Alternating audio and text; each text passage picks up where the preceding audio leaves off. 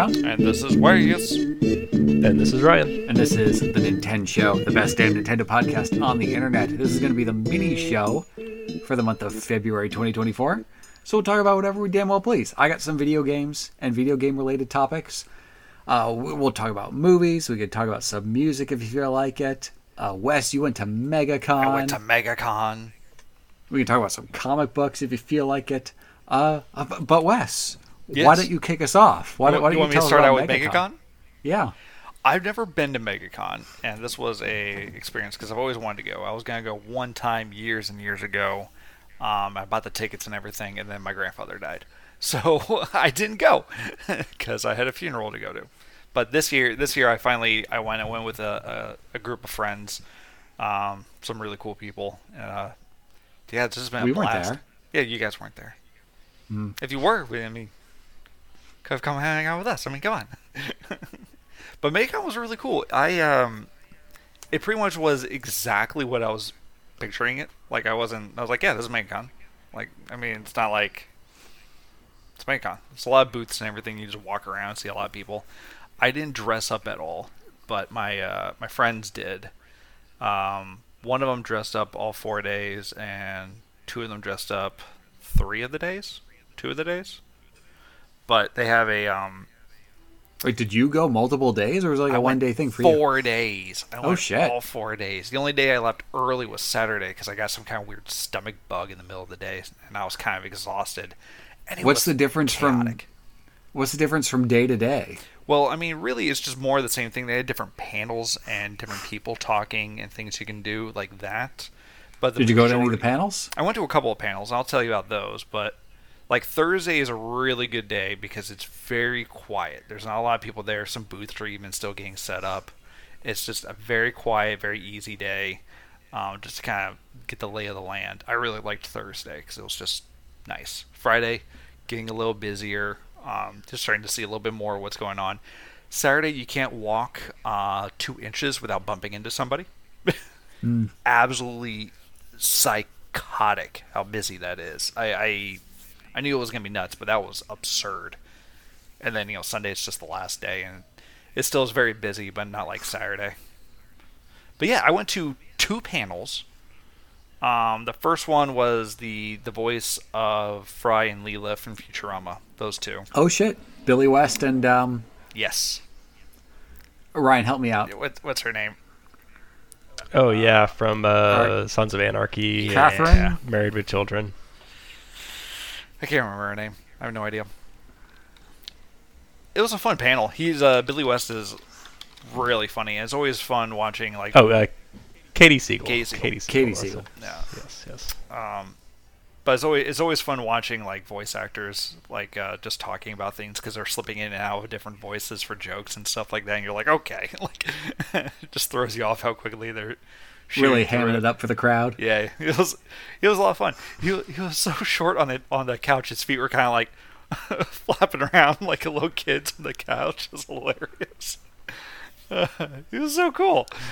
Case Seagal was just kind of sitting there, just hanging out. And wait, so what was their topic of discussion, or was it just like, hey, here's 2 voice actors, come listen to them speak? They had one guy asking questions, and then eventually they opened it up for people in the crowd to ask questions. So they had a couple microphones set up, and they went back and forth with the 2 microphones, answering just fan questions. And they were fun. It was a good little panel. It was nice. And the one I also went to was Alan Tudyk's. Mm-hmm. Nice. And he was a blast. Alan Tudyk was a lot of fun because he was doing the same thing. He's just a really nice guy. And I don't know if it was a bit or it most likely was a bit. But he was sitting there. He's like, "Yeah, I got this bag of crap I brought from home." Anyways, whoever asks me a question, I'm going to sign something from here, and you get to take that.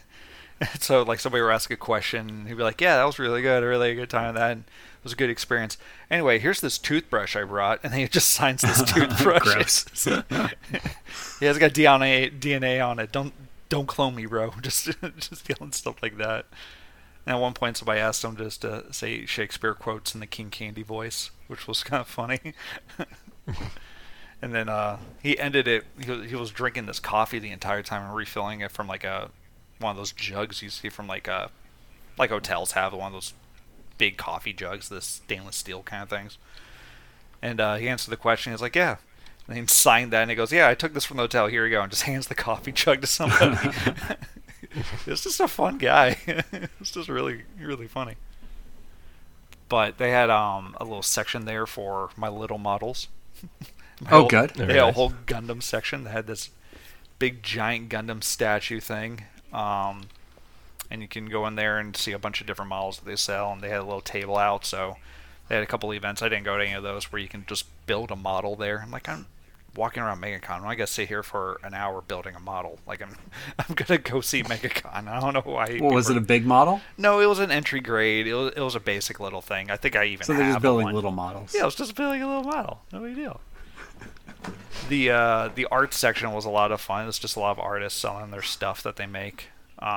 Really cool, really interesting stuff. You end up seeing the same thing over and over again. Futurama stuff, Avatar stuff all over the place.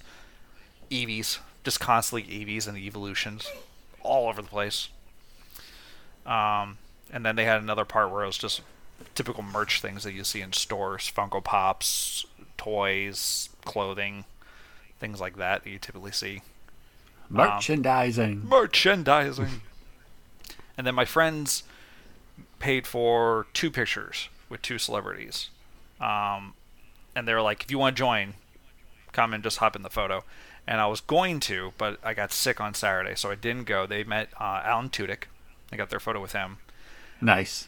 And because I was hanging out with them, I had really nothing else to do. I hopped in the picture for, they wanted Felicia Day's photo. Okay. So I have that. And I have a photo with Felicia Day, just randomly. Because why not? Because why not? She's fun. It's fun. Yeah. But it was a lot of fun. It was a really good time. I'm definitely going next year. I got 2 ideas for cosplay that I want to do. Oh, I didn't even tell you their cosplays, because they're kind of funny. I don't know. You guys... Ryan, are you a DBZ fan? I know John's not. I like the abridged version. Like, I mean, I watched Dragon Ball when I was like a teenager. Yeah. But I never really stuck with it. They do it's fun. They do a DBZ day where they all dress up as DBZ characters, and one of them dresses up as Yamcha.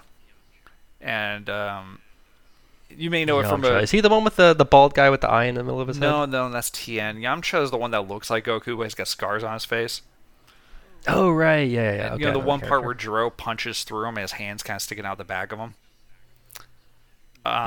He does a cosplay where he like has these holes in the outfits that he wears. I forget what the thing is called. But they have this mannequin hand that magnetically snaps onto a harness that he wears under his shirts for the hand sticking out the back of him being punched through by Jiro. And so he goes around and people get pictures taken of like punching through him. So that was a really fun cosplay. And then my buddy dresses up as Yajirobe, Bean Daddy. So the guy with the long hair and the sword. And he like hands out beans, jelly belly beans, whenever somebody recognizes them, sensu beans. So that was a fun. But you know, it's a fun time. I really liked it. It's worth doing. It's worth doing. It's at least one day. Just see what's going on. See some cool stuff. Nice. Cool. Yeah. I actually, I mean, I'm going to age myself a little bit, but I used to go every year, like 20 years ago. And it's nothing. It was nothing then compared to what it is now. It's become so much bigger. And you know, like you're saying, it's spread over I think 4 or 5 days now. I mean, Yeah. Tron, I think he went to 4 days, but I think it's like 5 days. I think it was just Like the when 4. I was- That was the only. It was just 4-day pass. Is it? Yeah. Yeah, it used to just be Saturday and Sunday, and like, I think the biggest celebrity I met while I was doing it was the late George Lowe, who's like the voice of Space Ghost. He was pretty delightful. great, though. He was really, really cool to meet. But yeah, I mean, I just haven't been in. I think the last one I went to was probably like in the late 2000s, maybe 2007 or 2008. But yeah, they're always like so much fun, and it's nice that like, because it was like Comic-Con was always the big thing, and there were always other like much larger ones. Like, was it Pac West or Pac East? Yeah, those packs. I think were the other big. Yeah. Yeah, like I know those were huge ones, and MegaCon always was sort of thought of as this like kind of smaller scale. But now again, like you're saying, they get huge names, every That was year, nuts. and it's a big deal. They had- Like the Orlando Convention They Center had is Tom is Hiddleston, perfect for and they hosting. had Obi-Wan and Anakin from Star Wars. They were Ewan both here. McGregor, Yeah, Ewan McGregor and what's his face? The other guy. Hayden Christensen. Yeah, they were there. Oh, that's awesome. That's pretty I'm great. trying to remember some of the other really big Again, names. Ewan McGregor. Yeah, they were there as a pair. So you can get a picture with both of them if you wanted to. Yeah, well, I want to ask you, Ewan McGregor, how he felt about not getting cast in The Beach and it going to DiCaprio instead.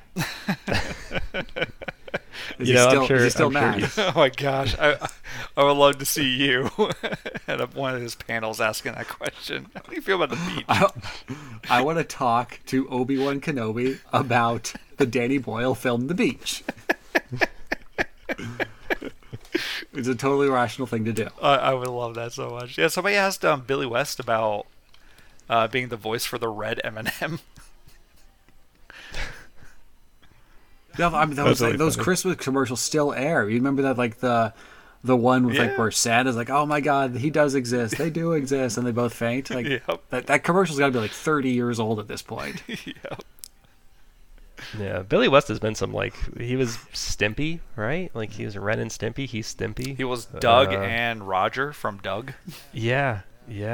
That's He's done bonkers. some stuff, Like, man. he's currently the voice of Ned Flanders since well, God, who was his name? I can't even think of his name. One of the original members of the Simpsons voice acting cast retired. So, Yeah, he was a Very lot cool. of fun. He's a really cool guy. So that was a fun panel to watch. Yeah, it's weird to think Billy West. I think is like in his 70s now. He's getting up He there. doesn't look it. Mhm. He's just a big kid. Yeah.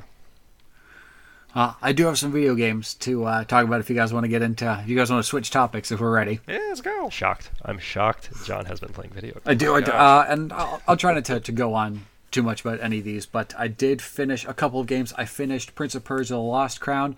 Very good. I did go for the 100% completion on that one, so I got all of the collectibles. I did all like the little side quests, and there's not like a whole lot in the way of side quests. There's like 7 or 8 of these little like story related side quests that will pop up, and one of the side quests is literally just, hey, go try to collect everything in the game.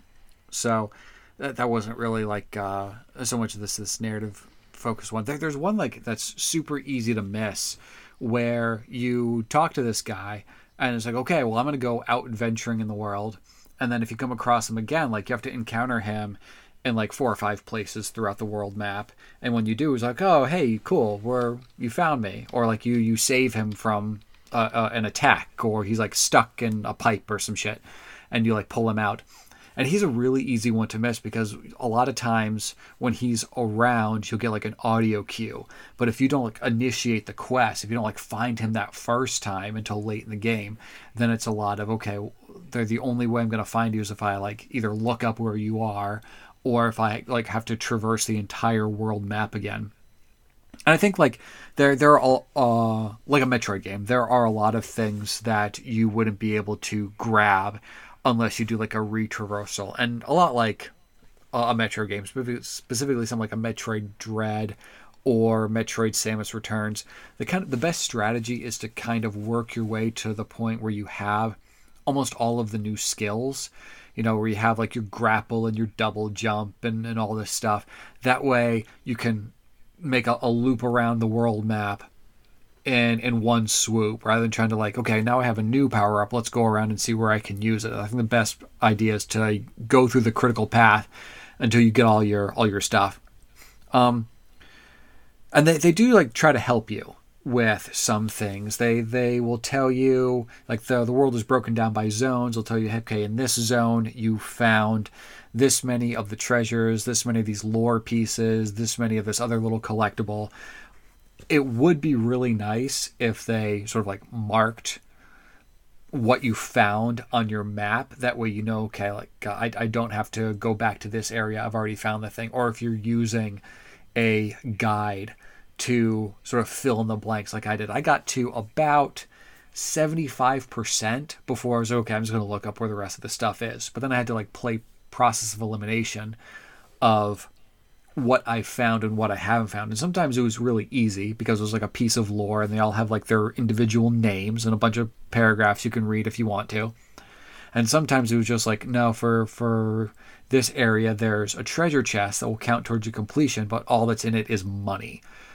So it was difficult to keep track of whether I had that or not. And something like a Metroid Dread, if you have collected a power-up, it will be noted on your map that it was here and you've attained it. So it's a little bit friendlier if you're going to try to go through and grab everything. So I think one of the other things that would have been a little bit friendlier is more fast travel points. There really aren't a whole lot of fast travel points. And I understand why. It must have been a tough balance to strike. Like, where are we going to put these fast travel points to make different areas accessible? And then balance that with having these like platform challenge areas that are really fun. I think a lot of the platforming challenges that they go through are akin, but not nearly as like difficult as something like a Celeste. But there are a lot of ones where you gotta like, okay, I gotta drop down here, do my air dash, hit a double jump, and use my grapple to get onto a ring that resets your dash and your double jump. And you're gonna have to go through these maneuvers without ever having to like get to a safe spot on the ground to give yourself like a checkpoint. So it must have been tough to sort of balance out where you put those checkpoints to fast travel and then also like leave enough space to have these platform challenges actually be meaningful. And maybe it would have been beneficial to like once you've opened up all the zones on the map and once you've like advanced the narrative, the story of the game to the point where you're ready to go through the final boss door, maybe then it would have been nice to be like, okay, now we're going to open up these extra little fast travel points just to make traversing around the world map easier. And there's like a lot of worthwhile stuff that you can get. Like there's a bunch of like heart expansions, to put it in Zelda terms, that are around where you can get like a ton of health. And there's extra potions that you can use in your battle. So when you're in a fight, or even like just moving around the world map, there are potions that you can use to restore your health. You start with one, you can get as many as 5, but they'll only refill when you hit like a checkpoint. And then, you'll get them all back. So, anytime you're going into a boss fight, they'll usually hit you with a checkpoint so you can have all your potions going in there. But it's not like you can spam them over and over again in a fight. But the game runs really well. It looks really good. I did encounter this weird bug where I was searching around the world and I went like to the opening area that you're initially in. There were a couple of collectibles that I was grabbing from there. And then I advanced into, the first big main zone in the game, and it replayed a cinematic from the start of the game, which was kind of strange, but I couldn't duplicate it, so I'm not exactly sure what was happening there. The game must have just gotten confused or something. Maybe it's early onset dementia. Yeah, maybe. I mean, there is like this sort of I think I mentioned this before, non-linear time mechanics where you'll encounter different characters at different points in the game, but like their timeline is different from yours because time is kind of wonky within this like tower city that you're in. And it's kind of a fun mechanic. And at first I thought like, oh, it's doing something. It's showing me something because like time is weird in this place. And then when I got to the end of it, it's like, oh no, it just replayed the first cinematic again for some reason. Whatever, moving on.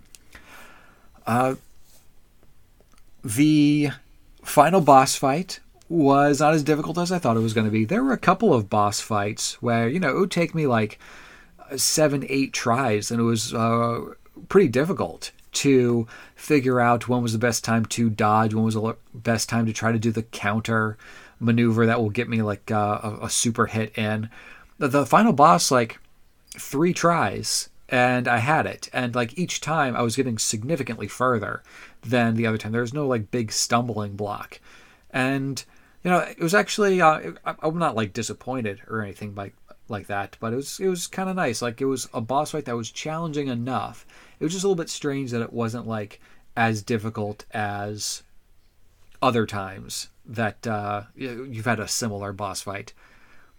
There it does do some fun things to sort of like subvert your expectations about what like the characters are doing in this game. If you care about such things, you basically enter like this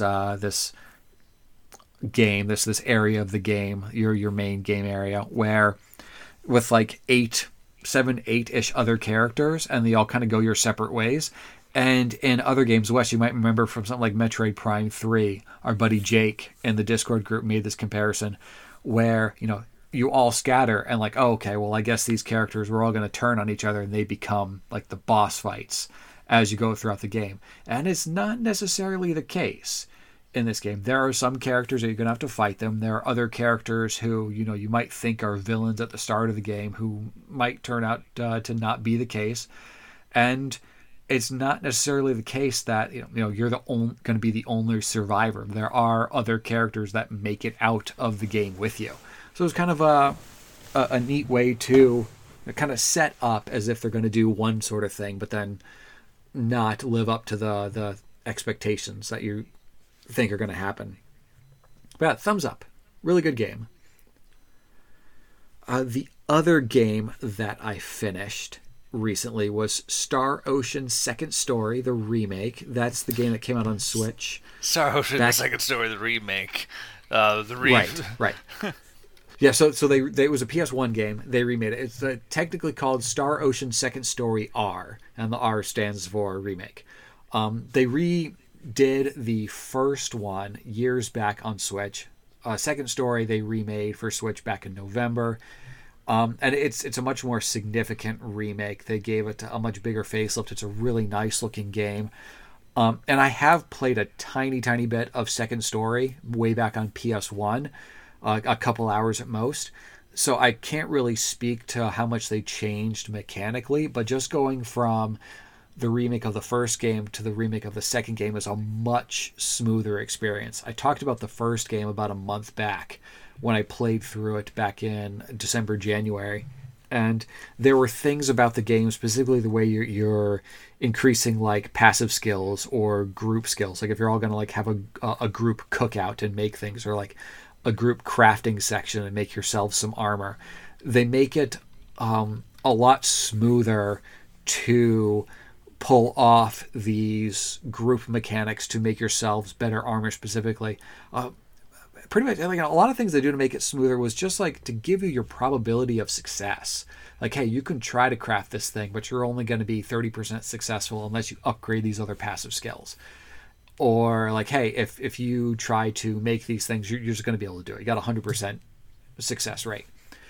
And they also like make these sort of mechanics important to the game earlier on. When I was talking about the first game, I talked about these mechanics as something that like I only had to start doing when I entered like the end game. Before that, it wasn't crucial to the mechanics or to the difficulty or to the progression to that point. Whereas in Second Story, they're like, hey, here's a thing you should do.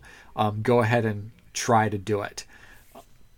And they would do a really good job of just making it where like it felt rewarding to engage with these mechanics and always be like checking up on your characters and what sort of passive skills they were getting, because they would also like have stat implications. If you upgrade these passive skills, it'll also give you buffs to these stats.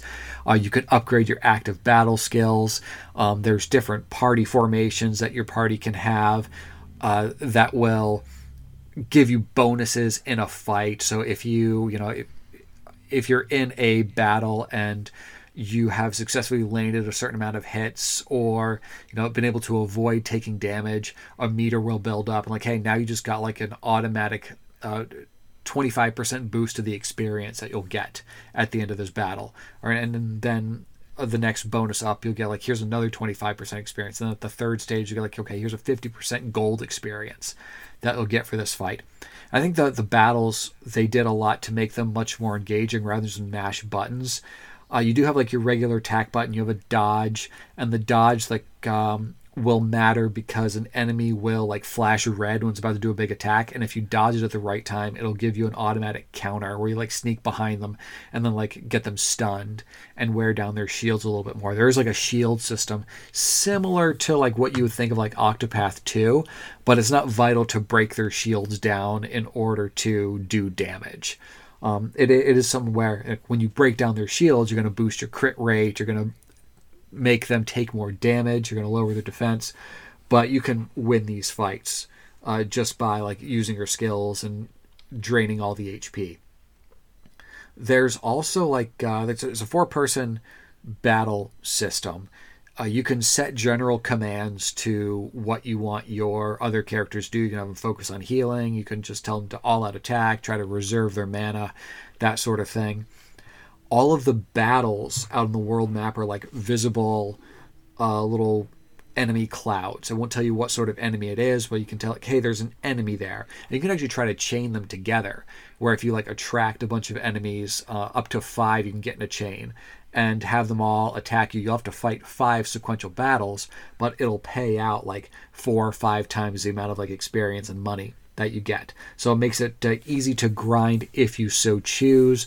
One of the really, really nice things is that it does like what Earthbound does. When you are over leveled for an area and you encounter an enemy, it'll just say, no, you automatically win. Here's your experience and your money. And it'll even like give you an indication, like the enemy clouds will turn from like a purple cloud into a green one. And then you know, okay, if I just run into this thing, I'm going to win. And it'll even get to the point where you can upgrade a passive skill to where your party members who are following you around in the field of play will go out and like if it's a purple enemy cloud, they'll like stun it so you can go and sneak around and do a back attack. Or if it's a green enemy cloud, they'll just go and kill it themselves and get you the rewards. And there is cool because like in a bunch of areas, especially toward the end of the game, I would just like do the required fights, and after doing a lot of the fights in the area, I was like, okay, now you're just strong enough to win. So I'd be running down a corridor and one character would run this way and kill an enemy, and another character would run off in another direction, kill another enemy, and just kind of get me all these rewards. By the time I was done with the game, I was at level 101. So 100 is not the max level in this game. There's a new game plus, so you can carry over a lot of, your items and your armor and your like achievements. There's a lot of like goals and achievements you can do in the game if you're going for that 100% completion. It would take a long time to do because there's a lot of things like, upgrade this skill to this level, do this amount of raw damage to enemies. So there's a lot of things on a checklist to check off if that's your thing. I think the game is well worth a playthrough. It's a big step up over the first Star Ocean. Well worth a play. This is one is recommended. Ryan, you want to tag in with anything? Sure. Yeah, I mean, we could mix it up. Well, honestly, I have not been playing any games at all. Yeah, let's mix it up though. Yeah, I've kind of been out of it. Aside from doing our Pokemon run through that we did for the recent episode. Yeah, I mean, I've been watching some movies. Specifically, I've been catching up on a lot of the horror films from last year. Watched quite a few of them. There is actually a deal going on for Shudder. You guys aware of Shudder? Yeah. You guys? Yeah. Yeah, they produce horror films. That'd be why and they have their own platform. That would be why I haven't, because I hate horror. Yeah. They were kind of had a reputation as sort of being like a mid-tier horror studio, I guess. I think a lot of it they just buy up distribution rights for films that they think are good. Oh, some of them they produce in-house, so it's kind of a mixed bag of content you get from them. But I can tell you, like, if you do like horror films, oh my god, it's so worth it. Like their original content they have has been great that I've seen so far, and they've just got a deep catalog of other classic horror films and stuff like that. So if you didn't need to see like this, like a specific film that's not necessarily part of their own production line, but just like other classic horror films, and they've got tons. So unless you need to see exactly one horror film, you'll have to find that elsewhere. But they have hundreds and hundreds of classic horror films to catch up on. So yeah, like I mean, if I were to just name a few that I would absolutely recommend people check out, I think my favorite horror movie of the year was called When Evil Lurks. Have you guys heard of this? No. It's specifically from South America, I believe Argentina. A director I hadn't really seen anything from before. I think he's got one other film that he's made at this point. Damian Rugna, I think is how you say his last name, but absolutely loved it. It's kind of a possession film that mixes in, I guess, a little bit of like folklore. You could think of it as sort of like an Evil Dead film if Evil Dead took itself seriously. It's about sort of this this demonic possession that travels between animal and people. Keep in mind it's made after COVID, so I think that there's also supposed to be some vague metaphor for COVID as well, and how we can spread this to people unintentionally. It is absolutely grisly, and it pulls no punches. It's also not a hand-holdy film. It just kind of moves at its own pace and expects you to follow along. There's not a lot of scenes of just outright exposition where they're explaining to you why things are the way they are. Very serious film, but very good one. At a glance, I say it's got a 98% on Rotten Tomatoes. Shit. So, well earned. How many reviews? 105. There you go. Yeah, 105 critics agree. It's a really, really good movie. I would totally recommend checking it out. Again, just very grisly content, and don't expect anybody to be safe, regardless of who they are or how old they are or what their condition is. Absolutely loved it. It's very, very cool that Shudder. This doesn't look like... You can kind of tell when one is kind of produced by them. This does not look like a movie that was produced by them. They just have the rights for it, and it's on their platform. So this movie alone is worth the...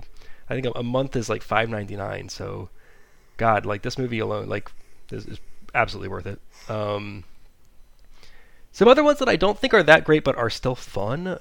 There's one called Unwelcome, which is made by a Irish director who had made that movie Grabbers. I don't know if you guys saw Grabbers. I didn't see that one, no. The premise of that one was that there's like a big sea monster that's attacking people, but its kryptonite is alcohol, so the town drunk is the only one that doesn't die. Okay. He's the only one that the monster just kind of refuses to eat. So, but at any rate, he has a follow-up to that movie. As you can imagine, it's kind of a campy horror film. He has a follow-up called Unwelcome, which is about a couple that is sort of being harassed by these mean people in a town, only to find that the house that they're staying at has a connection to, I guess, what you would consider leprechauns, and that the leprechauns are sort of trying to protect them. It is, again, a horror film. It's pretty gross. Cole Meany is in it. Nice. Who's the Irishman, I guess, from Next Generation. I'm sure he's done a million other things. He probably wouldn't say that that's his, Chief O'Brien. Yes, Chief O'Brien. He's in it. He's actually great. Digging deep on that Star Trek knowledge. Yeah. Again, there's some other ones I'll just shout out as being good. Like Brooklyn 45 is essentially a one-room play about a bunch of people who are... It's called 45 because it's set in 1945, and it's about a bunch of people that were involved in the war effort having a seance to communicate with someone. There's Hell House LLC Origins. I don't know if you guys... The Hell House is like a 6-film series, I think, at this point. This is basically... Long story short, it is a handheld horror series about a couple of houses specifically that are haunted, but like really, really haunted, and people investigating and then getting murdered. You have VHS 85, which is like an anthology horror film, kind of like the old Creepshow movies used to be, and it's called 85 because it's set in 1985. Really dug that one. One that I think, again, absolute banger of a film was called Perpetrator. Perpetrator was a weird one. I think it's supposed to be kind of a comedy, but like a really just pitch black dark comedy with also a lot of horror elements in it. The premise being that it's about a girl that is going to a new school, and the school has been harassed by a string of murders of girls at the school. But the school does not like. It's almost like kind of a joke that the school doesn't really care about all the killings.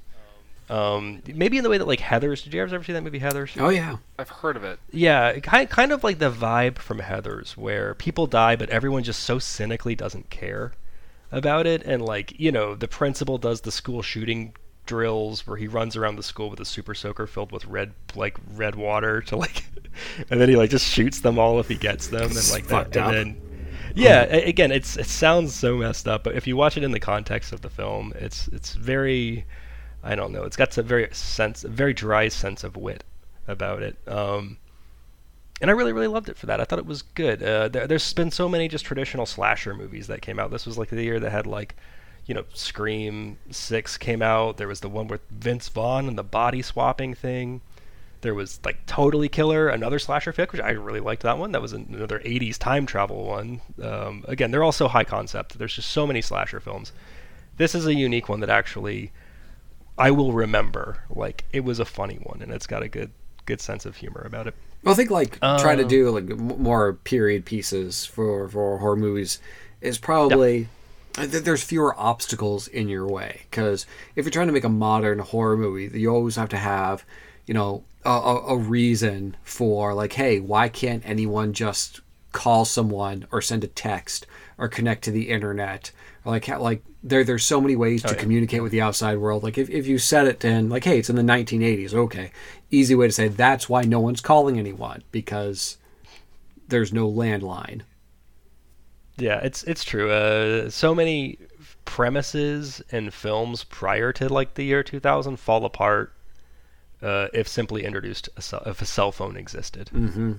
You know, like all of the tension in an X-Files episode, most of the episodes, is that Mulder can't just immediately right then and there talk to Scully and explain what's going on. Nobody had a cell phone camera to record like every other paranormal encounter that one of them would experience. Mm-hmm. It's just kind of... Nowadays, things are a little different. One last movie I'll talk about from like the Shudder catalog that, again, I think this is worth the price of entry alone. But a movie a lot of people did not like. This is a movie that did not get great reviews. It's called Skinamarink. Have you heard of this? I have heard of this. This one's also on Hulu. I was going to check this one out soon. Yeah, it's an abstract film. It is very experimental, and I absolutely loved it. This is amazing. This is kind of one of those movies that sort of test the boundaries of what horror as a medium is capable of. And I think that, you know, this is my opinion of it, and I think a lot of people watch this and they're like, this was the boringest movie I've ever seen. They wasted so much time. What am I even watching? Like, it's doing something different, doing something that sets itself wholly apart from, you know, what we know as traditional narrative horror. The premise of Skinamarink is that you're essentially watching two young children deal with a demonic possession. It's shot on a budget of I think $15,000. It's filmed in the director's childhood home. I think that's a big part of it. There's virtually no camera movement. The camera will remain stationary, and you kind of just see shots happen. There's a lot of just lengthy shots. A lot of the shots may not seem like much is happening. All of it is heavily degraded in like post-production. So of course the film looks super grainy. The colors will be distorted. It's almost exclusive. It's pretty much the entire movie is at night. So you get a lot of scenarios where there's very limited lighting. The entire dialogue of the film probably fits on one page. It's one of those movies where it doesn't say much, but what it says is like super deliberate. It's again it's also from the perspective of 6-year-olds. So the director did a really good job of trying to make you feel like you're the child experiencing it. Also, the entire film is basically shot 3 feet off the ground, as though you were like a small kid. So even if it is just essentially like a normal home, the normal middle America home, I guess you could say, everything about the house feels so big and scary. it really captures like childhood fear in a way that I've never seen before. Just like, I mean, maybe you guys were the same way as I was when I was a kid. Like, probably when you were like 6 or 7 years old, you were just like scared to go into the hallway at night, or thinking that in the darkness there is something there. And this film just terrifies you with these concepts, just sort of puts a camera up against, like down this dark hallway where the only thing that's lighting it is a TV, and the TV feels like safety. But in this hallway, this sort of pitch black hallway where all of this film grain is sort of moving across the screen, it feels like you're staring into the void. It's so effective. If you buy into it, it is such an effective horror film. So, very cool. I'll stop there. I absolutely recommend it. I would totally recommend checking it out. All right, I will tag back in with a couple more games. I've been playing a lot of Advance Wars 2, fellas. Oh, yeah. I am about 80% of the way through the main campaign. Haven't even touched much of the War Room stuff yet. And in case anyone's unfamiliar, the War Room is just like extra maps where it'll set up, okay, here's your general setup, here's how many players there are, and you kind of pick whichever commanding officer you want to use and play through it. And there's tons. You can spend dozens of hours just playing through the War Room trying to get high scores on there. And there's like, you earn this currency, and the currency you can use to unlock more maps or unlock music tracks or like stuff for the art gallery. So there's a lot of value in this game just in terms of the amount of time you can put into it. But I've been really impressed with the campaign mode in Advance Wars 2. They come up with a lot of different types of scenarios where it's, okay, here's your general setup. Sometimes it's you have a limited force and no way to produce more. Sometimes it's, here's like your base where you can produce units, or it's like more sprawled out and you're up against two very large forces and you have to come up with, the tactics to get out of the situations that you're in. They come up with some really good scenarios that they put you in these different campaigns. And I really like the way that it's structured, because in Advance Wars, there's 4 major factions, and then the 5th, like, evil faction. But, like, the 4 faction are Orange Star, Yellow Comet, Green Earth, and Blue Moon. And, like, they each have, like, their own commanding officers that have different, affinities with what they're good with and what they're not good in, and, like, their different superpowers and stuff. But each one of these 4 factions has their own campaign. And they're sort of like micro campaigns, like 9, maybe 10 missions at most. And then you move on to the next country's or the next faction's campaign. And like it has this really good difficulty curve where it'll introduce you to like the basic mechanics in the Orange Star campaign. That's your beginner campaign. And it'll come to a point where like the last mission is like, okay, that, has a pretty good challenge to it. And then you'll move on to the next faction, Blue Moon, and the difficulty will go down a little bit and then ramp back up to where, the time you're at the final mission, like, okay, that was pretty tough.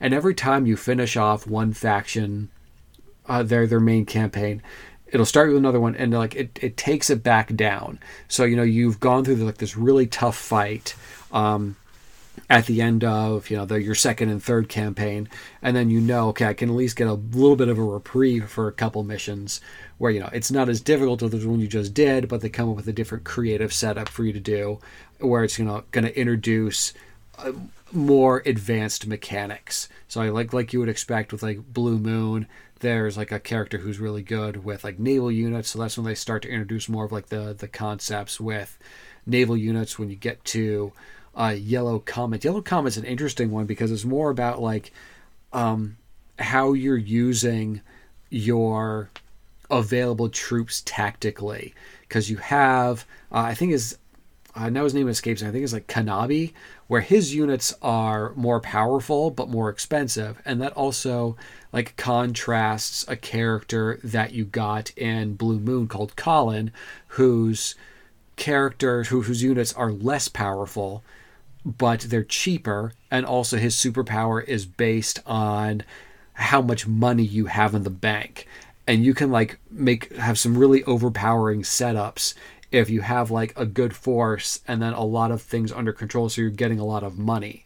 Or it becomes like not only a resource for building, but also a resource for making a big push with your available units. But yeah, and then like of course you get to the Green Earth, and it introduces a lot more of like the aerial stuff. I think a lot of these units, your aerial units, your naval units, they're available in different campaigns. They don't like ever take away these units and then give them back to you later campaigns, but it does a good job of like teaching, okay, like you've used these before, here's a way you might not have thought about using them, and those other campaigns are going to introduce you to that. And like the final mission for each of the faction campaigns is really fun, because it will say, okay, here's, you can pick your commanding officer from this faction, but then there's also this second army. And I think like once you get really late in the game, you're controlling multiple armies, like 3-4 armies at the same time. And they each have their own resources to manage, and they take their own turns. So it gives you like this really fun method of fighting where, if you have a smaller force, you're positioning them, but then how are you using them in conjunction with this other force that you're also controlling, but they're moving after the ones that you just did. Really, really cool. Highly recommend this game. Advance Wars 2.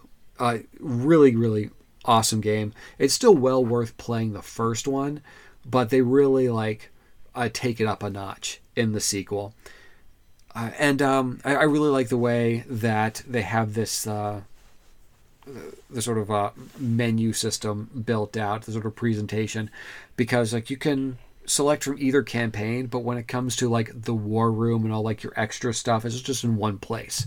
Whereas instead of like when you get to a root menu, like flipping out, like, okay, here's all your Advance Wars 1 content, here's all your Advance Wars 2 content. No, they'll just mash it all together, which is the right way to do things. Just makes it easier to see everything you have access to. Mm-hmm. Yeah, I'm a big fan of the games, and I honestly think like Advance Wars 2 is the best of the series. Like, I think Dual Strike is like a bigger game, but it's too much game, if that makes sense. Like, it's too much juggling two separate COs and what they do. It's kind of, I feel like they probably needed to add that to make it feel like they were doing something new, but like it's just too much. It's changes the game too much. There's some pretty overpowering like combos that you can do in Dual Strike, because like you're saying, you choose two commanding officers and you sort of like tag team, but then when they both build up their superpower meters, you basically get to take 2 turns. You take 1 turn and you flip to the other one, and then they take a turn, and your opponent can only respond with 1 turn. And then like if you pair up, so yeah, the entire you'll spend a 30 turn game essentially worried about 3 specific turns. Mm-hmm. And it's like, if you fumble those turns, you lose it. Otherwise, if you time it well, that decides the game. Versus like, Advance Wars 2, which has an ebb and flow of combat. Each turn is meaningful. It's not just like, I'm waiting for this exact moment to go all in on 1 turn that's going to decide this fight. And I think that's something like, to your point, that Advance Wars 2 does really well. Is on the missions where like it starts you out with your back against the wall. It's like, okay, well, wait a second, think about this for a minute. The way your enemy is positioned, what is it that you can do that will like slow them down, keep them at bay, like give you take meaningful turns where you're playing more defensively until you can make that turn and then go on the offense and change the momentum of the battle into your favor. Whereas in Dual Strike, like you're saying, if you pair up Eagle with Andy, Eagle's superpower is that his vehicles can move again, which is pretty great in all the Advance Wars game. It's darn near broken in Dual Strike because you take your turn, you move all your units, you use his superpower, which of course lets all his vehicles move again, and then you tag over to Andy, who then repairs all your units, and then you get to move again. You effectively get 3 turns, and in one of those turns refreshes your units to where they're back close to full health. So it's kind of really not a great feature to add to the game. Yeah, it's not balanced. Yeah, and it's they give you this giant roster of COs too, so it's fun to experiment. But it ends up being that you always want certain ones that pair, and then honestly, some of them just kind of just aren't worth the time. Like some of them just seem to do similar things, but aren't that good. It's like you've got who's your main core dude, like the big burly guy. Max is all about tanks. Yeah, but then like the Black Star team has a guy like that too, and he's just kind of feels like an unnecessary duplicate of him. It's like when are you ever really gonna have fights that are all about naval stuff? There's really only situationally are they gonna be useful. If it's like what is his name? He's like a big fat dude with the Olaf, nice, with the beard, the nice hat. Or Drake. Is it Drake? Is that his name? Yeah, Olaf is sort of like a naval guy. Like, Olaf is the guy that looks like Santa Claus. Yeah, and he does some weather manipulation, whereas Drake it is effectively the same guy, but in a different faction. Oh, okay. Yeah. So, I mean, I don't know. And yeah, I think that is just always an underlying strategy, at least for me when I play that games, is that, if somebody buys a unit that costs 22,000 and it's got 10 shots and all it does is take out infantry units and never gets healed or refreshed its ammo, that's a 12,000 credit gain for you. Like, there's no harm in letting them buy big things and waste their turns shooting up cheap infantry or something like that, or taking out smaller vehicles. That was one of my main strategies in the Blue Moon. The final mission of that faction's campaign was that you had like this enemy factory way up on the north end of the map, and they would push units down. But I was able to just produce a lot of infantry at a lot of factories. I would produce infantry and just keep them moving up, and I had like 3 rockets and 2 or 3 artillery, and just kind of keep them behind the meat shield, softening up all of like the big expensive things the enemy would make, and then like just keep on moving the infantry up to capture the cities and the factories I was encountering along the way. And I really didn't need to build anything except like an APC to keep the ranged units supplied. It's like, if you can't get to my ranged units, I'll keep these infantry in front of them to keep so you can't get to them, and then I'll just have so much foot soldiers moving up to take your buildings away from you that eventually you just go broke. Yeah, just keeping them busy. That's all you got to do. So, anyway, I think I had something else to say about like the most recent Advance Wars game. That not a remake. It was Days of Ruin. I think that came out in 2008, a long time ago now. That one was another really good one. It was definitely like an attempt to sort of rein it in from where they went with Dual Strike, but it was much more of like a grim, dark, like, hey, we're in the post-apocalypse, and we're like this surviving army that's trying to get to like a safe zone in the world. And the tactics were much more at a front seat for that one, as opposed to Dual Strike, which was just like you were saying, just trying to build up those meters and take your winning turn. And they also reined in the CO powers at that point, where you would get like a little advantage from using that CO power, but it wasn't nearly something that you were anticipating as much as like even like an Advance Wars 2, where it was really going to give you a nice little push in your direction. I really like. They made them all look like Metal Gear characters. Yeah, I really like that game, but I think like the pinnacle of the series is still Advance Wars 2. And the last game I've been playing, I picked up Picross S7. If you're not familiar with Picross, it's a little puzzle game where you're using the hints that they give you in deductive reasoning to make these little pixel art, little portraits of things. Really, really fun. I am not good at it. There are some people who like look at these and like will understand exactly what it is that they're trying to like get you to design as you're going. I always have to use the hint roulette right at the beginning of a challenge. But I still have a really good time getting these done. I don't really have too much else to say about that game. There's a lot of content in this one as well. There's tons and tons of puzzles. There's like, I'm on puzzle 120, and they don't really take longer than 6 or 7 minutes on average. Some of them are pretty quick. Other ones take a little bit longer than that. But yeah, it's a brisk little game, and it's like deceptively addictive. Like there was a day where I downloaded and I was able to burn through puzzles. They were the early puzzles, so they're a lot easier.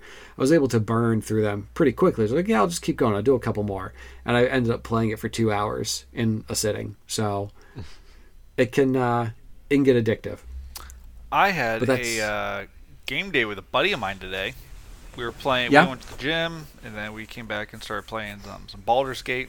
Did a little co-op run through with that. But we also Guys were all sweaty. Eventually switched over and started playing some N64 games on the Switch. So we played some Mario Tennis. The game is mean. Very cool. The game is mean. It's just, oof, I'm not great at that. Mario Golf. That game also.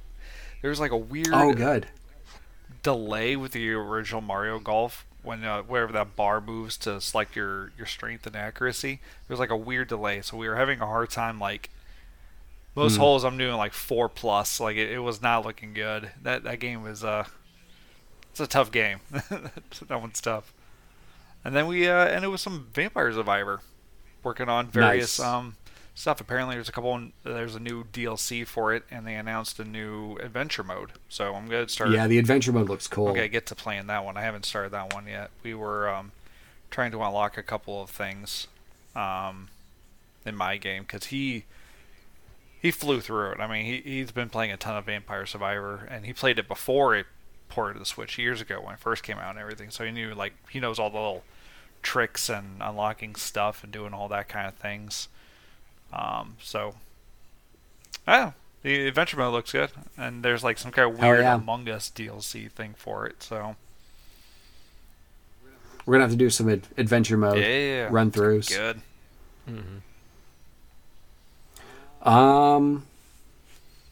I think that's all that's all I had with the video games we've been playing. You guys want to do some Nintendo financials real quick? Yeah, you sent us that big financial thing, which I never know what I'm reading with that thing.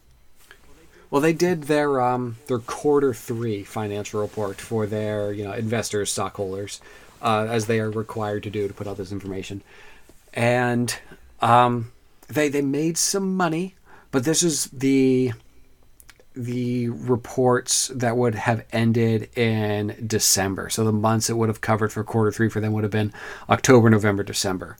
So they moved. I'm going a little bit from memory here. I should pull this up.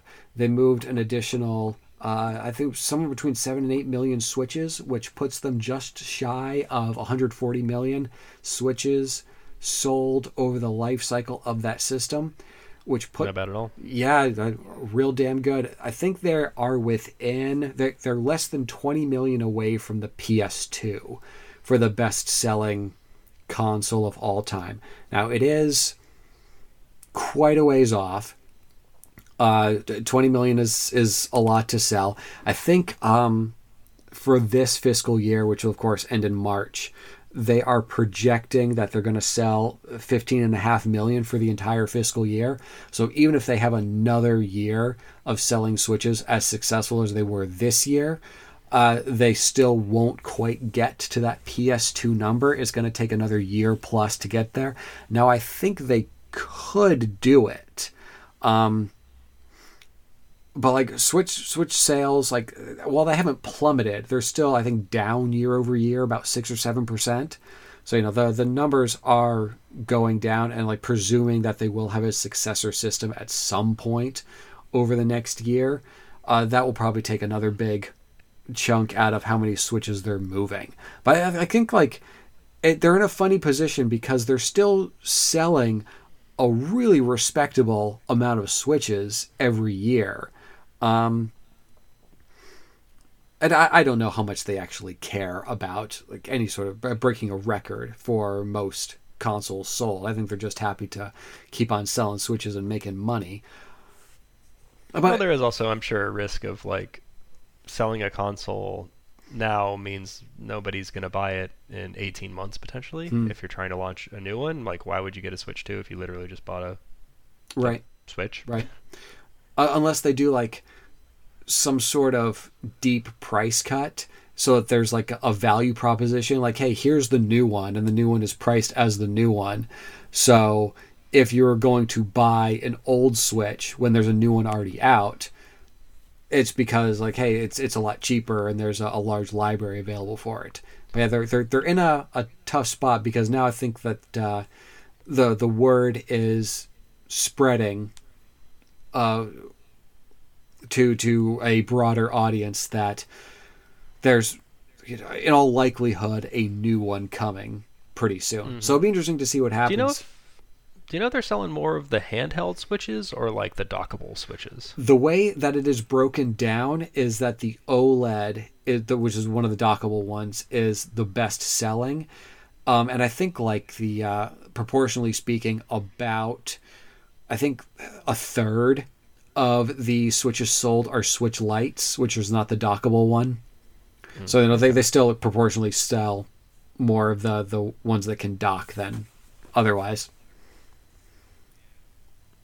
But I think they had a graph, either on this financial report or on a different one.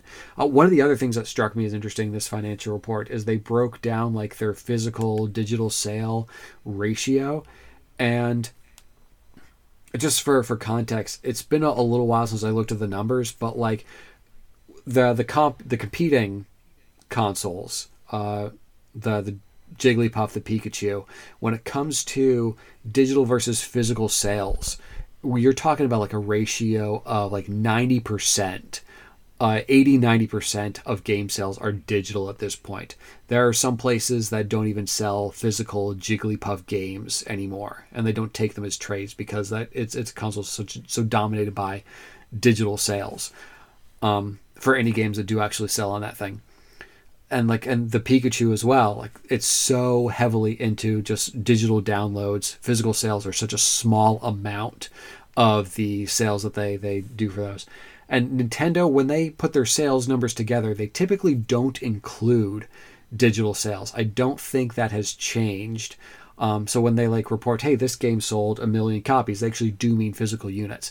But Nintendo's ratio on the Switch is still like 52% physical, 48% digital, which is such a strange little outlier in the video game space where it's so dominated by digital downloads. Like, no, this is like the physical sales are still the slim majority of games that are moving on the system. It's weird with that with the Switch too, because the Switch, it's tough to go with that because the Switch only comes with like 32 gigabytes inherent, but you can go up to like how high with an SD card can it run? Right. I think you can do. I think at this point up to a 4 terabyte. Oh, so you can't put like a 4 terabyte SD in that thing. I think. Okay. So if that's the case, then the Switch is a much friendlier system for digital downloads because their games aren't 100 gigabytes. You can have every game you own on the Switch at the same time because chances are your SD card can handle it. Even games like Breath of the Wild, Tears of the Kingdom, you're talking about less than 20 gigabytes. Yeah, so I mean, the Switch is like the console to do that if you invest in a big SD card. Where systems like the Pikachu and the Jigglypuff, I mean, those games are massive, and so like a terabyte hard drive is almost not big enough if you want to keep everything downloaded at the same time instead of uninstalling and reinstalling back and forth and like planning it out. All right, I'm doing this game right now instead of just doing it on a whim. You're constantly having to clean out the fridge. Yeah, it's irritating because you're sitting there planning out when to play a game instead of just popping it in on a whim. Because you got delete 4 games to download 1 game. Like it's nonsense. So that's surprising to me. It is kind of funny that, like you mentioned, having to like delete and reinstall things on other systems because the storage space isn't there. That's something that, like back on the Wii, when there were first like downloadable Virtual Console and WiiWare games, that was a thing that people complained about. Like, hey, there's no expanded storage for this thing. Like, we can't keep all of our games. And the response from like PR from Nintendo at the time was like, well, it's not such a big deal. Just delete it, download something else, and when you want it, reinstall it. And the response from the internet at the time was like, how dare you? We bought these games. We want access to them at all times. And now it's just kind of normal on all the platforms. Like, nah, there's just not space. You can't have them all. I do have a little bit of a game. If you guys want to play a quick game. I have 8 new releases from Nintendo. Not specifically from Nintendo, but most of these are Nintendo published.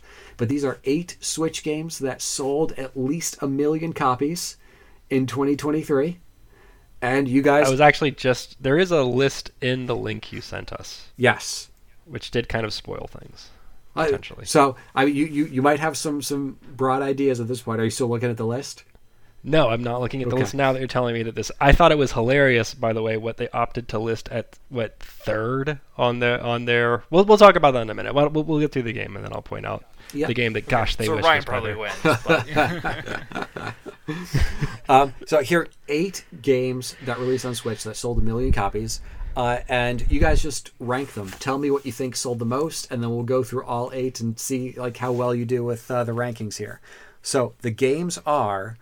Dragon Quest Monsters Dark Prince, the Metroid Prime remake, Kirby's Return to Dreamland, Super Mario RPG, Mario Wonder, Tears of the Kingdom, Fire Emblem Engage, and Pikmin 4. I mean, Tears is top. Yeah, you want to start at the top and work your way down? Well, I mean, that's just the easy one. Tears is top. Tears of the Kingdom is number 1 with 20 million and change sold, about 20 and a quarter. I'd say Wonder is probably next. Yeah. Wonder is next with just shy of 12 million. So there's your 1 and 2. And your next games that are left are Dragon Quest, Metroid, Kirby, Mario RPG, Fire Emblem, and Pikmin. I actually think it may be RPG next. Because I think that one did do pretty good. I will tell you that the next game, Mario Wonder sells about 12 million. The next game on the list doesn't break 4 million. Yeah. So you're looking at a quarter of what Mario Wonder does. I mean, I wouldn't be surprised if it's... Well, I know the exact number of Pikmin. That is one of the things I can just tell you. Pikmin was 3.33 Okay, so million. maybe... It was. Because they sandwiched it on the list in between games that sold like third. They're like... Tears of the Kingdom sold 20, and then this next one, like a Mario Kart 8, sold 60 million. Pikmin 4 came in with 3.3 million, everybody. Well, so the list, it's funny, yeah, because the list, what they did, they pretty much, like, I think they rank them by how many sold the most so far in the fiscal year. And Mario Kart, 60 million over the lifetime of that game. But right. That's not a 2023 game. Yeah, but it probably sold more than what were we saying for Pikmin 4, 3.33 million. Mario Kart 8 probably sold more than that for the fiscal year so far. Even though the game's like however many, 6 years old or something. Right, a game that originally released on Wii U in 2014. Right. So what do you guys think? Sorry, what were the other ones? I think RPG is a pretty good guess. There was, I would say Metroid though is also. I mean, it's the remake, and I don't know how well that one sold. There's a Dragon Quest, Metroid, Kirby, Mario RPG, Fire Emblem, and Pikmin. I think Kirby is going to be under Pikmin. Pikmin, I wouldn't be surprised. It's either Pikmin or RPG next. I just don't know which one. Yeah, I would just say Pikmin. Pikmin did sell actually surprisingly well. Not that 3 million is like bonkers sales. How dare you? That's pretty good. It is Pikmin. Okay. Like you were saying, 3.33, which respectable. Yeah. It's definitely the best-selling game in the franchise, maybe combined. Yeah, and I think that nowadays consumers are smarter, so it's not just 70-year-old grandmas thinking they're buying Pokemon. So I think So they were intentional purchases of Pikmin. Yes, exactly. Yeah. I think, I mean, I don't want to split hairs on it, but yeah, I think my next 3 on the list are going to be those Metroid, Kirby, and RPG in some order. Yeah. Either Kirby or RPG. It is. RPG is next at number 4. Okay. Mm-hmm. And Ryan, you're not too far off. But there is something else in there. So the games that are left are Dragon Quest, Metroid, Kirby, and Fire Emblem. I don't think Fire Emblem did great. Fire Emblem always does okay, but nothing crazy. And Engage was trash, so I don't want it to do well. How dare you? Engage is a great game, and you know what? Fuck you, Wes. Engage is next. It? God Yeah. dang it.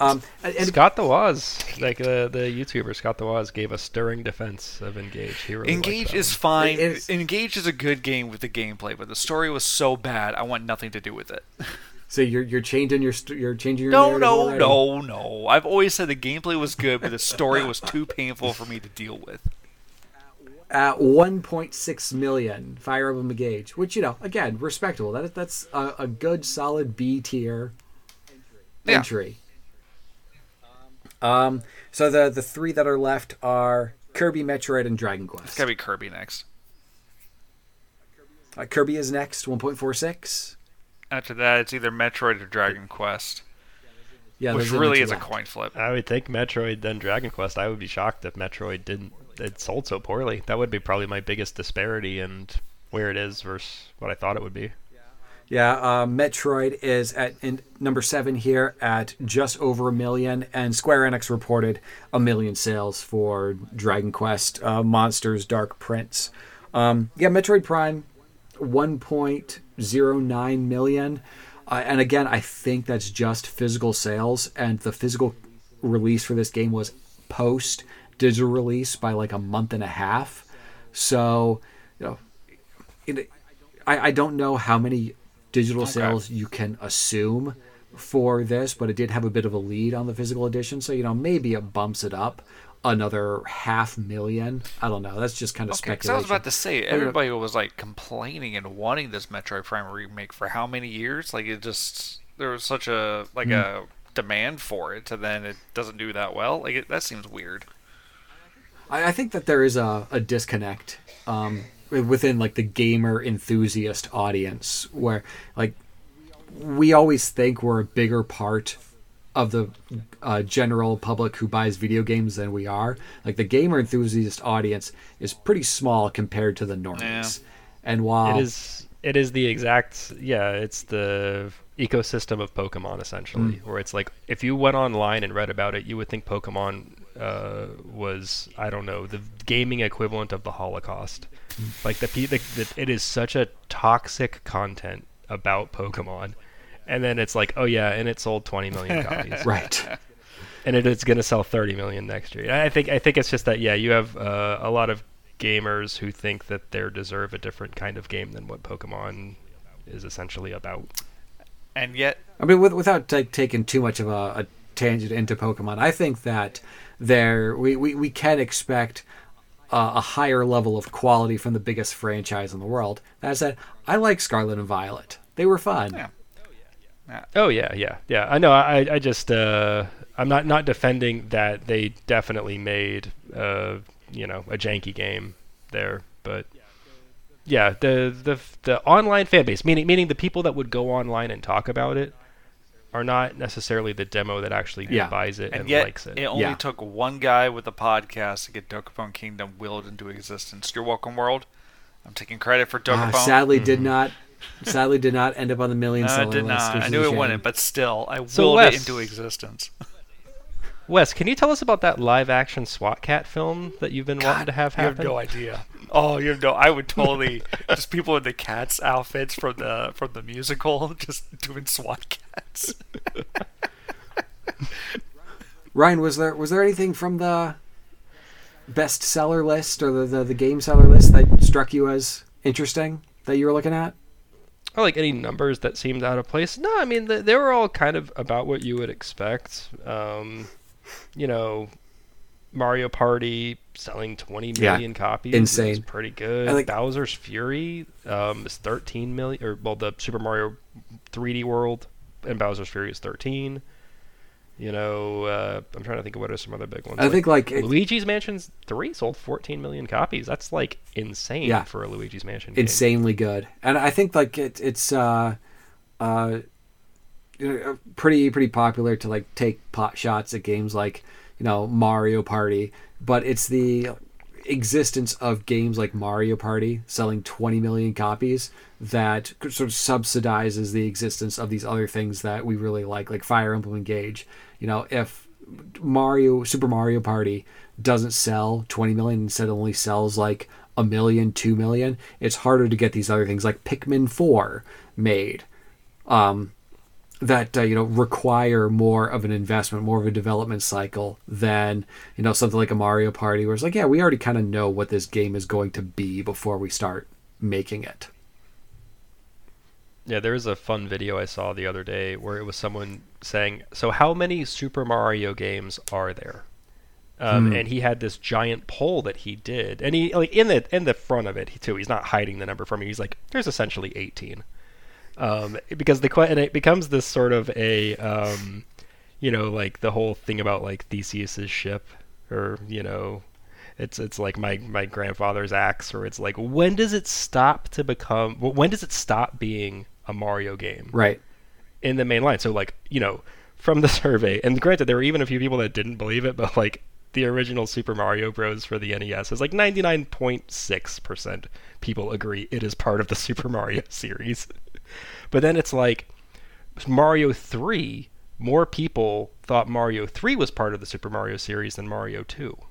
And then there's that whole debate about like the lost levels and stuff like that. And it's like, well, do remakes count? What is it? Super Mario World 2 Yoshi's Island, or Yoshi's whatever? Yeah. Like, does that count? Like, does Mario even need to be in it? Like, can it be one of these Luigi spin-offs? Like, does Bowser's Fury count? Like, Bowser's Fury is a new game, but it's paired with a remake of an old game. Is that part of the series? Yeah, like how much does the amount of content within the game matter? Because Bowser's Fury, you do play as Mario. It is a Mario game, but it's sort of like attached to this other more substantial Mario game, and like going through Bowser's Fury will probably take like probably 5 or 6 hours if you want to do everything in that game, collect all the stuff, which isn't a super long game. But if you want to play through Mario Brothers 3, it might take you 2 hours. Oh, spoiler alert, it's not considered part of the 18. But at least according to the votes, because it's not its own standalone game. You have to get that, it's additional content on another game that is a remake or a re-release of an older game. So what it never was released on its own in a standalone package. So if they were to say, hey, Bowser's Fury is available to purchase digital download, it's $39.99. You can go buy it. Would sway some of the people that were polled into believing yes. And what's wild about it is the next highest rated Mario game is literally the one that just released, where everyone is like, yes, this is definitively a Super Mario game, Mario Wonder. Oh, sure. Yeah. There's no debate about whether or not that one is part of the canon, like part of the actual ones. There were so many funny ones, like Mario Land, and then like the Mario Land for the Game Boy, and like the Mario Land sequel, which has Wario in it. There isn't even a Mario in it. That one has a higher rating than like Luigi U. Oh, come on. It was hilarious. It was really and then there's the whole debate of like, what are games like Galaxy or Sunshine or Mario 64, where it's a different mode, different style of play, but those are definitively Mario games. But it was a really funny list to see, and like what made people think a game is or isn't a Mario game. That's fun. The only other thing that stood out to me that I wanted to bring up was Tears of the Kingdom selling over 20 million units. Really, really good. Super impressive. It is, I think Breath of the Wild is officially at 30 million, just over 30 million at this point. So it is well on its way to, selling tons and tons of copies. When that game was released back in May, I think it was part of the financial report that ended in June or maybe July. Within its first couple of months, it sold 18.5 million. So it's now gone through 2 more quarters and basically moved another 1.5 million, which has had some people like raising an eyebrow, like, hey, it's like really front loaded. And I think that there are certain Nintendo franchises, your Mario Karts, your Smash Brothers, Splatoon, Mario Odyssey, Breath of the Wild. They've gotten people used to like these really long tails of selling millions of copies over, years. of being out. Whereas it seems with Tears of the Kingdom, it's been very front-loaded. Now it's not selling millions and millions of units every quarter. It's selling like a few 100,000 maybe.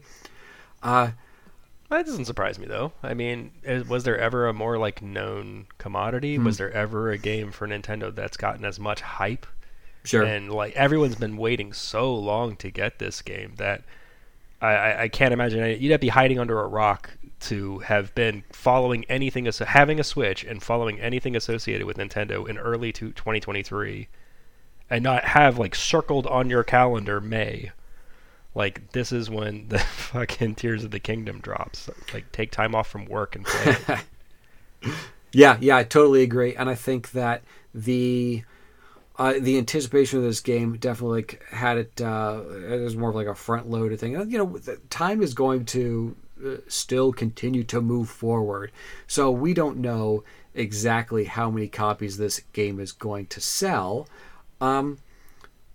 But just because it was front-loaded, out of like 20 million units is still like a huge success. And if it only manages to move another 5 million units over like the life of this game, like that's still incredibly impressive. I don't think that using Breath of the Wild as a measuring stick for this game is entirely fair, because Breath of the Wild was right at Switch launch and has now had, you know, almost 7 years over the life of this system to bear out all these, you know, millions, these 30 million sales.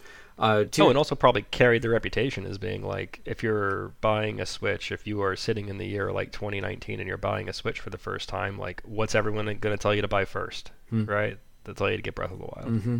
I mean, I feel like that would probably be a very common answer. Yeah. I don't think people are going to be like, get Mario Kart or get like a Mario Party game. Like, don't get an iterative installment of all these other franchises you've played. Like, well, it depends on who you're recommending it for. Unique experience.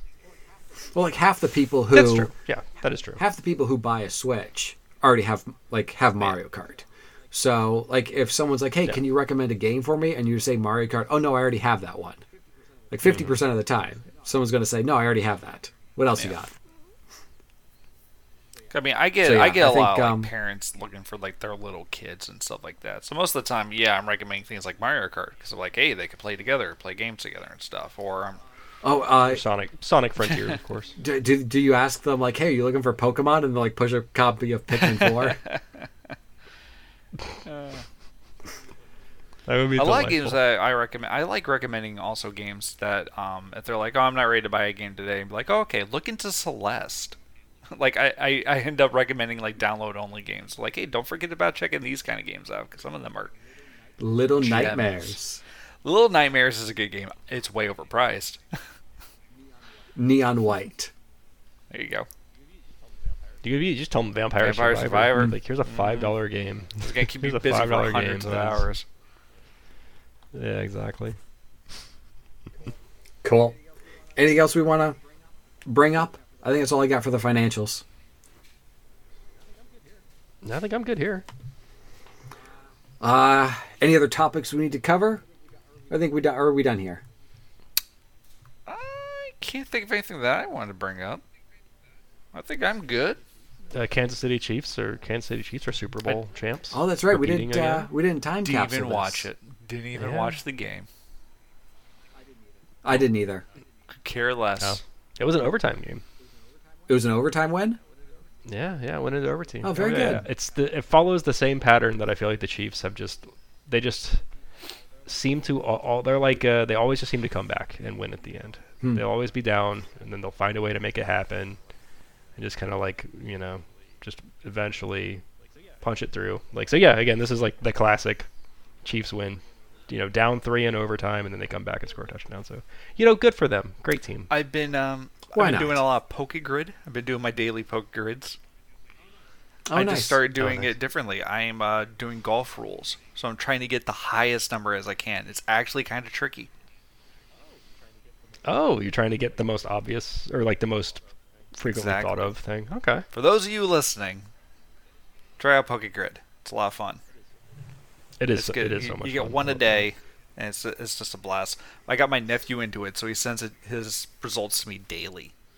Like every day, he's like, "Here's my poker grid for the day." I'm like, "Oh, good job, buddy." He beats me sometimes. So wait, when you say golf rules, that kind of like implies. Oh, that you're right.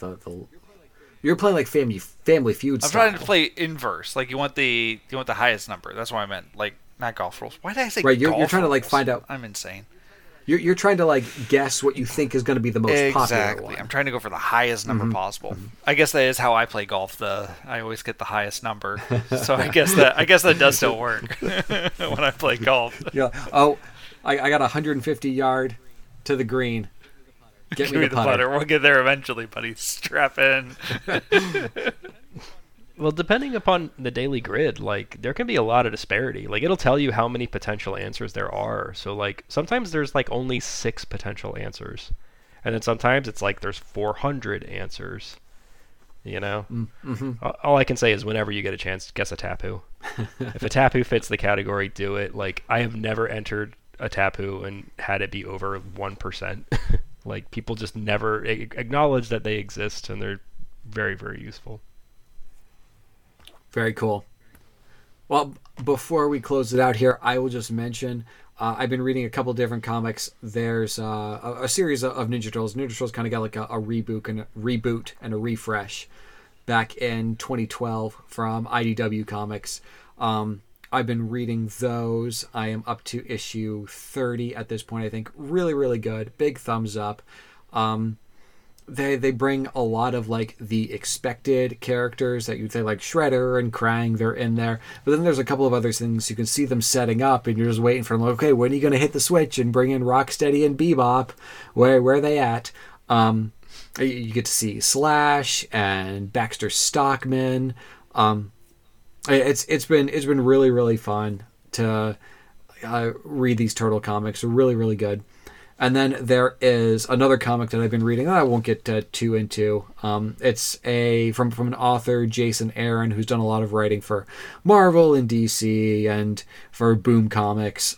It's called Once Upon a Time at the End of the World. It's a love story in the post-apocalypse, and that one's been really good as well. I've been reading a bit more of Jason Aaron's stuff, specifically because later this year, the Ninja Turtles are not getting like a total reboot, but they're beginning a new sort of a new narrative stretch, and they're restarting the comics back at issue 1. They're going to go up to issue 150 for Turtles, and they're going to restart at issue 1, and Jason Aaron is going to be taking over the Turtles comic at that point for who knows how long. We'll see. Have you ever read The Last Ronin? No, I haven't gotten up to Last Ronin in the Turtles continuity, because that is like I think it's like a side story based on the IDW Ninja Turtles run that I'm reading right now. I don't know. I'm seeing it all over Target because we have the collection in Target, and there's a new Funko Pop coming out. They've been doing these Funko Pops weird. Yeah, that's what Funko Pops are. But they've been doing these weird ones where it's the pop, but then the box is really big because it has a background of the comic book cover that it's mimicking. So it's mimicking a comic book. And they're releasing one for Last Ronin. So I'm like, what is going on with Last Ronin right now? Because I got 2 different Last Ronin comic collections in here, and then I'm getting this Funko now. So I'm like... Because I think they're doing another Last Ronin. Because I'm not super familiar with it because I haven't read it yet, but what I think it is, it's a sort of fast forward in time, kind of like Old Man Logan in Marvel Comics, whereas like there's one of the turtles left in like the post-apocalypse, and you're following sort of his adventures in there, and I think they're doing like another storyline based in that timeline, which is probably why you're seeing more merch popping up. But yeah, so Ryan, you're out of town for the next podcast. Yes, I'll be heading up to Cincinnati, in fact. I know, be jealous. So me and Wes will do a retro show. I'm joking. We won't do a retro show without you. I was about to say, I can't do the music section. I just can't. How How dare you? I will do my own. This will be the thing that ends the podcast. I will start my own retro podcast. Me and Mess, well, maybe we'll fast forward to the official show and just knock out some news and talk about games coming out in March. And then when you're back, we'll circle the wagons again and do the retro show. Well, we can work out logistics, Yeah. off air, of course. But I mean, I'm only going to be gone for like 5 days. Our I'll be listeners back don't need to know Okay. about our messy planning of just whatever. Just our guesswork that we're doing. Either way, there'll be shows. We'll keep it Yeah. going. That's it. End of podcast. So long. Later.